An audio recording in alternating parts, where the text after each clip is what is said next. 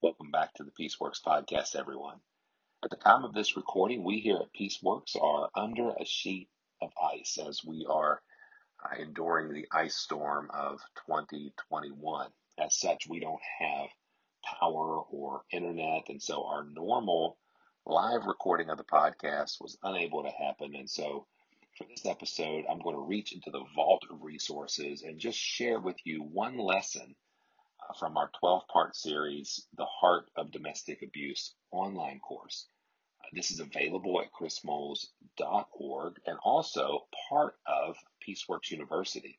So if you're interested in what you hear and you'd like more, please check out the Heart of Domestic Abuse online course, or if you'd like to receive it as just part of the overall curriculum of Peaceworks University, then that's your best bet. Peaceworks University is our online membership site, and we would love for you to invest and take that next step. Okay, so this episode is going to be a little different as there's a couple musical and introductions, and of course it's going to feel a little more like a course. Originally, this was structured as a video, so there may be some references to that as we just rip the audio to share with you. So I hope you enjoy this lesson from the Heart of Domestic Abuse online course. Welcome to the Peaceworks podcast. I'm your host, Chris Moles. I'm a pastor and biblical counselor who helps churches and families confront the evil of domestic violence and promote healthy, God-honoring relationships.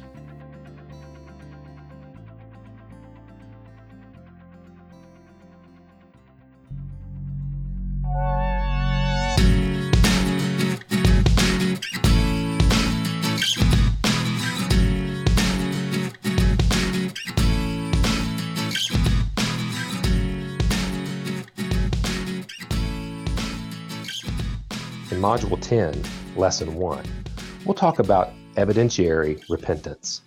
We'll use Ephesians chapter 4 as our design and guide to help us lead others into understanding the necessary changes and long-term strategies for success. Welcome back to the Heart of Domestic Abuse online course. This is Module 10, A New Way of Living, Lesson 1, Evidentiary repentance. Now, I know this is possibly a different term, but we like to talk about repentance in two categories in dealing with the heart of abuse. The first, we talked about a couple lessons ago, of initial repentance, and that is the worldly sorrow versus godly sorrow continuum, understanding those distinctions, seeing a turn or a pivot. But there is also a need for evidenced repentance, that is the living out or the testing of the fruit of repentance. As we've been talking about, our goal is to get to this place of initial repentance, embracing the mind of Christ as opposed to the heart of violence, putting on humility, putting off pride, as it has led to those destructive behaviors. In our last lesson, we talked about that slippery slope of desire to punishment and the need to construct a new escalation, a new pattern of moving from desire to blessing, to actually wanting to be a person of character and setting goals that are going to accomplish that. We'll talk more about establishing goals and parameters for further discipleship in the next lesson, but today we want to talk about, again, casting this vision of what it looks like when the process is fully embraced and lived out. As we've said in the past, this heart of pride produces desires for power and control that lead to the fruit of violence, abuse, using the kids, manipulation, isolation, physical violence, sexual violence, emotional abuse, ridicule, etc. And we should be constructing an alternative then, moving forward, to give men a very clear picture, clear agenda for where they are headed. Jesus said that whoever wants to be my disciple must deny themselves, take up their cross daily, and follow me. For whoever wants to save his life will lose it, but whoever loses his life for my sake will save it. there's a real necessity as we drop the sword, as it were, as we think through this idea of giving up this desire for coercion and control, dropping the sword and instead embracing the cross. We often talk with men about that as if, because it is, I shouldn't say as if, but as a demarcation, as a one or the other. We would contend that you cannot carry both the sword and the cross, and those images being so distinct from one another, the sword being the image of coercion and control, where the cross being the image of surrender and sacrifice. And so we invite men like Peter in the garden to disarm themselves of violence, of the idea of controlling another person through threat, and instead embracing the model and the ministry of Jesus, who sacrificed, who, as we've learned in the past, put on this mind. He considered humility the way in which to redeem, to serve others rather than to be served. And so it's important that we've come to that place, and that's this essence, this idea of initial repentance. Have you denied yourself and take up your cross? Now, the evidentiary repentance is, am I doing this daily? And am I following? Is this a recognizable, reliable aspect of my life, that I have put off the old and embraced the new? One of the ways that many in the Christian church have communicated this is through the language of walking according to the Spirit. Some would say being filled with the Spirit. Some would say staying in step with the Spirit. But the idea here is the continual movement toward Christ, away from self, or toward Christ, away from sin. Romans 8, verse 1 says, "There is therefore no condemnation for those who are in Christ Jesus, who do not walk according to the flesh, but according to the Spirit." As we've learned in the gospel application, there is a provisional, positional, and practical aspect of the gospel. So it is imperative that the men we work with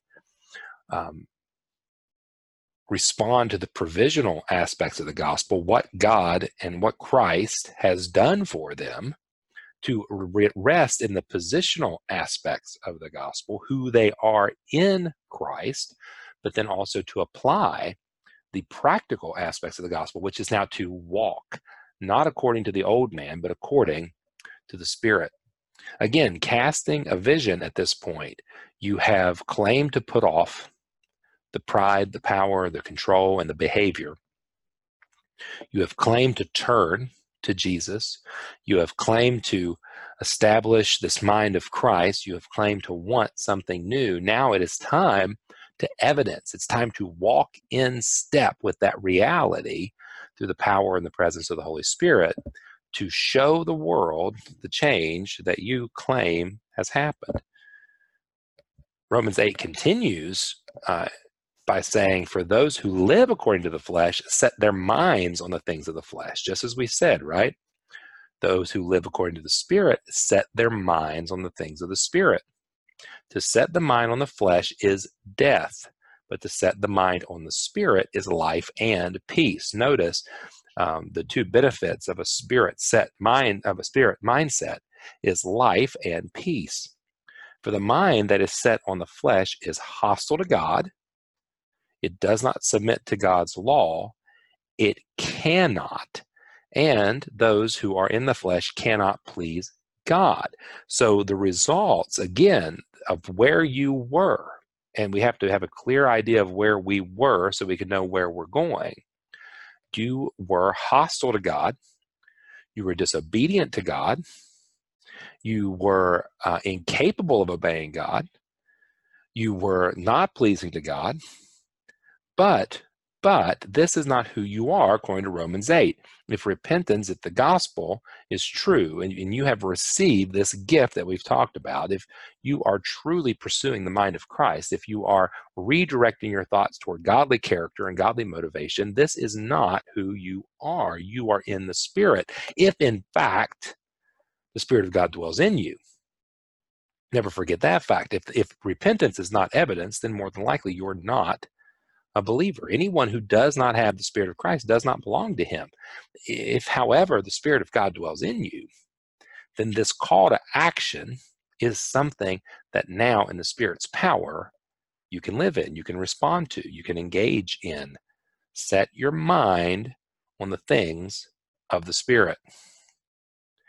We talked in the last lesson about Exodus 34, and I alluded also to the fruit of the Spirit being character qualities that we can see established, knowing, first of all, that they are the fruit of the Spirit, not the fruit of our willpower or behavior.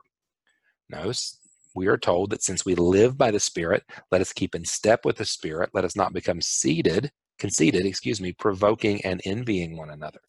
So we are suggesting that a person whose mind is set on the Spirit, we are walking in step with the Spirit, we are full of the Spirit, whatever vernacular fits the theological framework here that's going to be most helpful. The reality is this: we should expect to see, through continued interaction with you, love, joy, peace, patience, kindness, gentleness, self-control, goodness, faithfulness. We should see this aspect of spiritual fruit being manifest in your life. We said in the last lesson, but it bears repeating, that we are sowing through confrontational ministry. We are sowing in the expectations of reaping a harvest of spiritual fruit. As spiritual mature believers, we are anticipating that discipleship will produce spiritually mature believers who produce this fruit, or I should say cultivate, as the Spirit produces this fruit. One passage that I think has been tremendously helpful in showing my clients, counselees, participants a vision for the future. Okay, what are we expecting in this long-term living out of putting off and putting on, this evidencing repentance, as found in Ephesians chapter 4. You were taught, with regard to your former way of life, to put off the old self, which is being corrupted by its deceitful desires, and to be made new in the attitude of your mind. So again, we are simply mirroring Paul's instruction. Deceitful desires lead to corrupted being and that old former way of life, whereas the new attitude of the mind of Christ, right, leads to something different.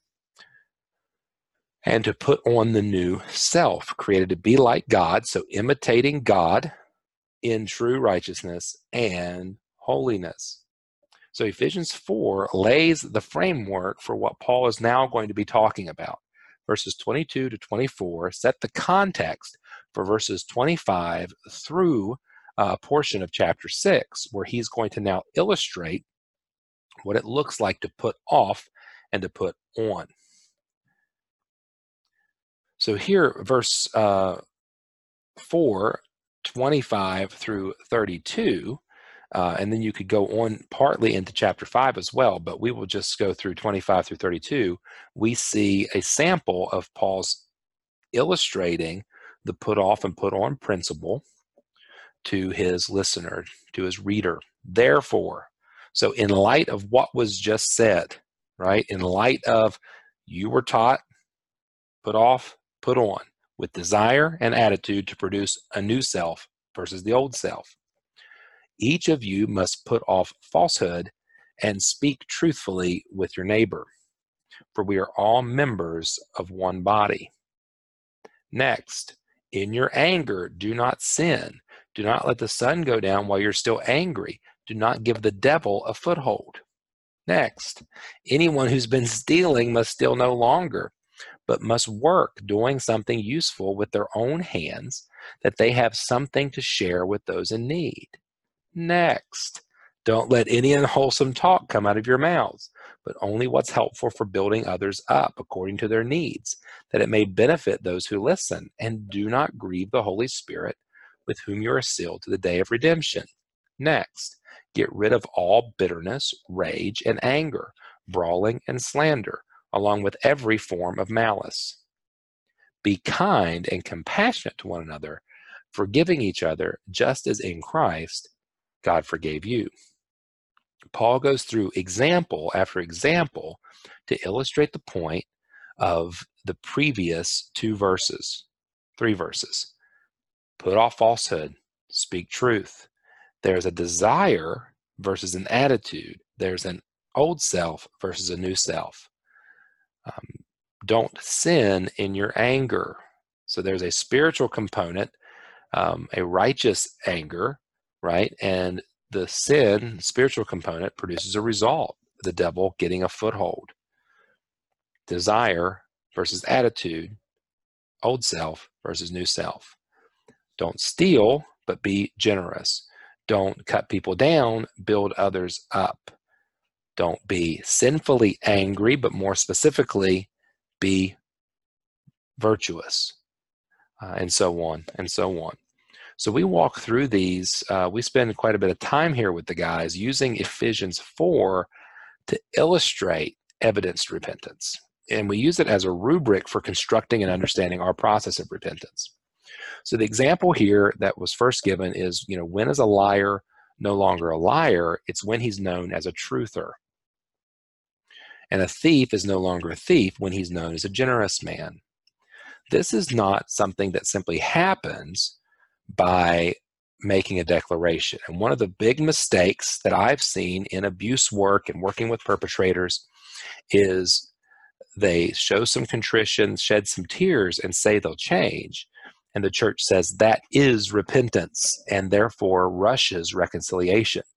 What I believe Paul is communicating is that, yes, there is an initial act of repentance that must take place, but it's appropriate to test repentance, to observe repentance, because there are desires that are shifting to attitudes. There is the heart of violence is shifting, in our case, to the mind of Christ, and therefore we must see the shift happen over time. And it is not something that we, although it can happen instantaneously, we do not see the instantaneous change. The example here of a liar, and then the language used in the passage would indicate that a liar becomes a truther.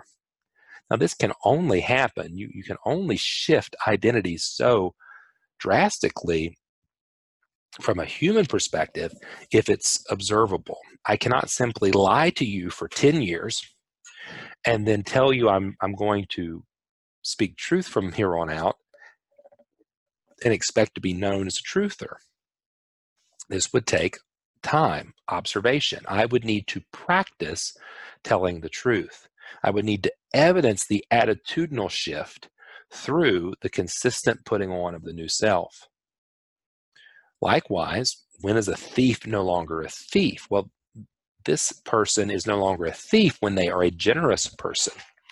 And most obviously, generosity is not simply a mindset. It begins there. I must set my mind on spiritual things. I must have the mind of Christ, but generosity will be observed as I give things away. So I've been known as a thief for 20 years. I don't think simply declaring I'm no longer a thief will make me not a thief. Instead, I must get a job. I need to manage my money. I need to give things away. I need people to see that over time. I need it to be observable that I am a generous person. When is a verbally abusive person no longer verbally abusive? Well, when they are known as somebody who builds up rather as someone who tears down. And I'm at this point assuming that you're seeing Paul's pattern. When is a sinfully angry person no longer a sinfully angry person? Well, when they put off the old, but when they're known as for their compassion, they're known for their forgiveness, they're known for their kindness, as opposed to as known for their revenge, for their bitterness, for their rage. Paul goes on to talk in other cases, such as sexual immorality and so on, to give the same example over and over and over, the same pattern of putting off and putting on. So the question we are then asked or left to pose to the men that we're working with is, when is an abusive person no longer an abusive person? What is it that God is now expecting you to be known as? If repentance is genuine and godliness is genuine and holiness is genuine and this pursuit is genuine, what are the expectations that we are setting forth to say, this is who you will be known as? And how will that happen? Well, in much of the same way as a liar becomes a truther and a thief becomes generous, an abusive person becomes known for their support, encouragement, respect, faithfulness, kindness, patience over time. By displaying these, by practicing these. And really, consistent practice of these qualities, of these put on qualities, evidence repentance. A willing engagement, a humble engagement in pursuing these, evidence repentance. Otherwise, it is destructive and will not evidence repentance. And so it is imperative that we present this to our counselees, our clients, our participants, and help them see this potential and give them a framework for living that out. It is not enough to give lip service here. This is, at this point, about the change that we're expecting to see, right? Moving from the wicked fruit of abuse to the new fruit of righteousness. Okay, I hope that's helpful, gang, and hopefully you can take that same model and then use all the data that you've gathered early on in the process to help construct this opposing view, this new view, this contrasting view of what life can be and what it should be, as this individual sets their mind and walks in step with the Spirit.